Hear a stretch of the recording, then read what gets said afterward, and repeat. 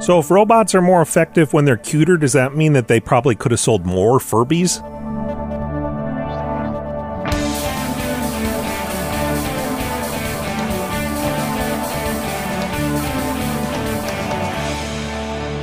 It's time for Cool, Weird, Awesome, where we look forward to spending a few minutes with you each weekday. I'm Brady. It's Wednesday, March 22nd. At least as of today, robots still haven't taken over, but they are finding work in a lot of sectors, including in healthcare. And it turns out if we want robots to help us help ourselves, they should probably be cute. The University of Cambridge did a study recently about robotic well-being coaches. The human participants would meet with bots once a week for a kind of wellness session. In each meeting, the robotic coaches had the same programming, the same script, and the same voice.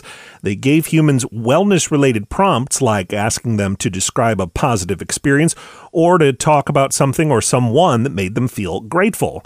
The only difference in any of the sessions was the external appearance of the robots. Some people met with QT Robot, a 3-foot-tall bot that was kind of human-shaped, and others met with Misty, a shorter machine that looked more like a toy.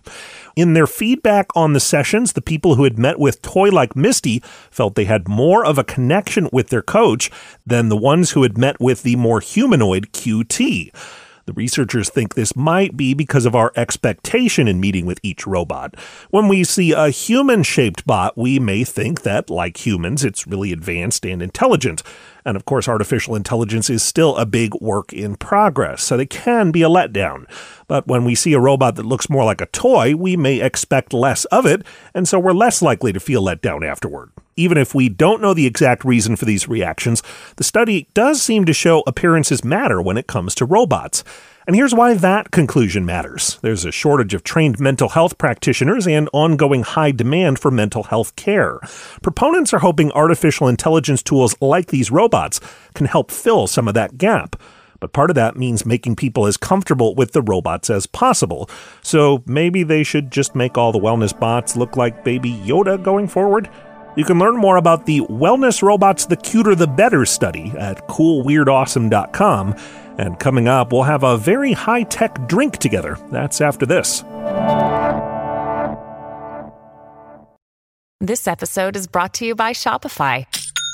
Forget the frustration of picking commerce platforms when you switch your business to Shopify, the global commerce platform that supercharges your selling wherever you sell. With Shopify, you'll harness the same intuitive features, trusted apps, and powerful analytics used by the world's leading brands. Sign up today for your $1 per month trial period at shopify.com/tech, all lowercase. That's shopify.com/tech. Welcome back. Astronauts in orbit typically drink using straws and pouches, but now NASA has developed a space cup that holds liquids even without a lid. Its unusual shape uses the properties of fluid dynamics to keep drinks sticking to the cup's surfaces instead of spilling out into the space station. I'm Brady. We raise a glass to you today. Thanks for listening, and come back again tomorrow for more Cool, Weird, Awesome.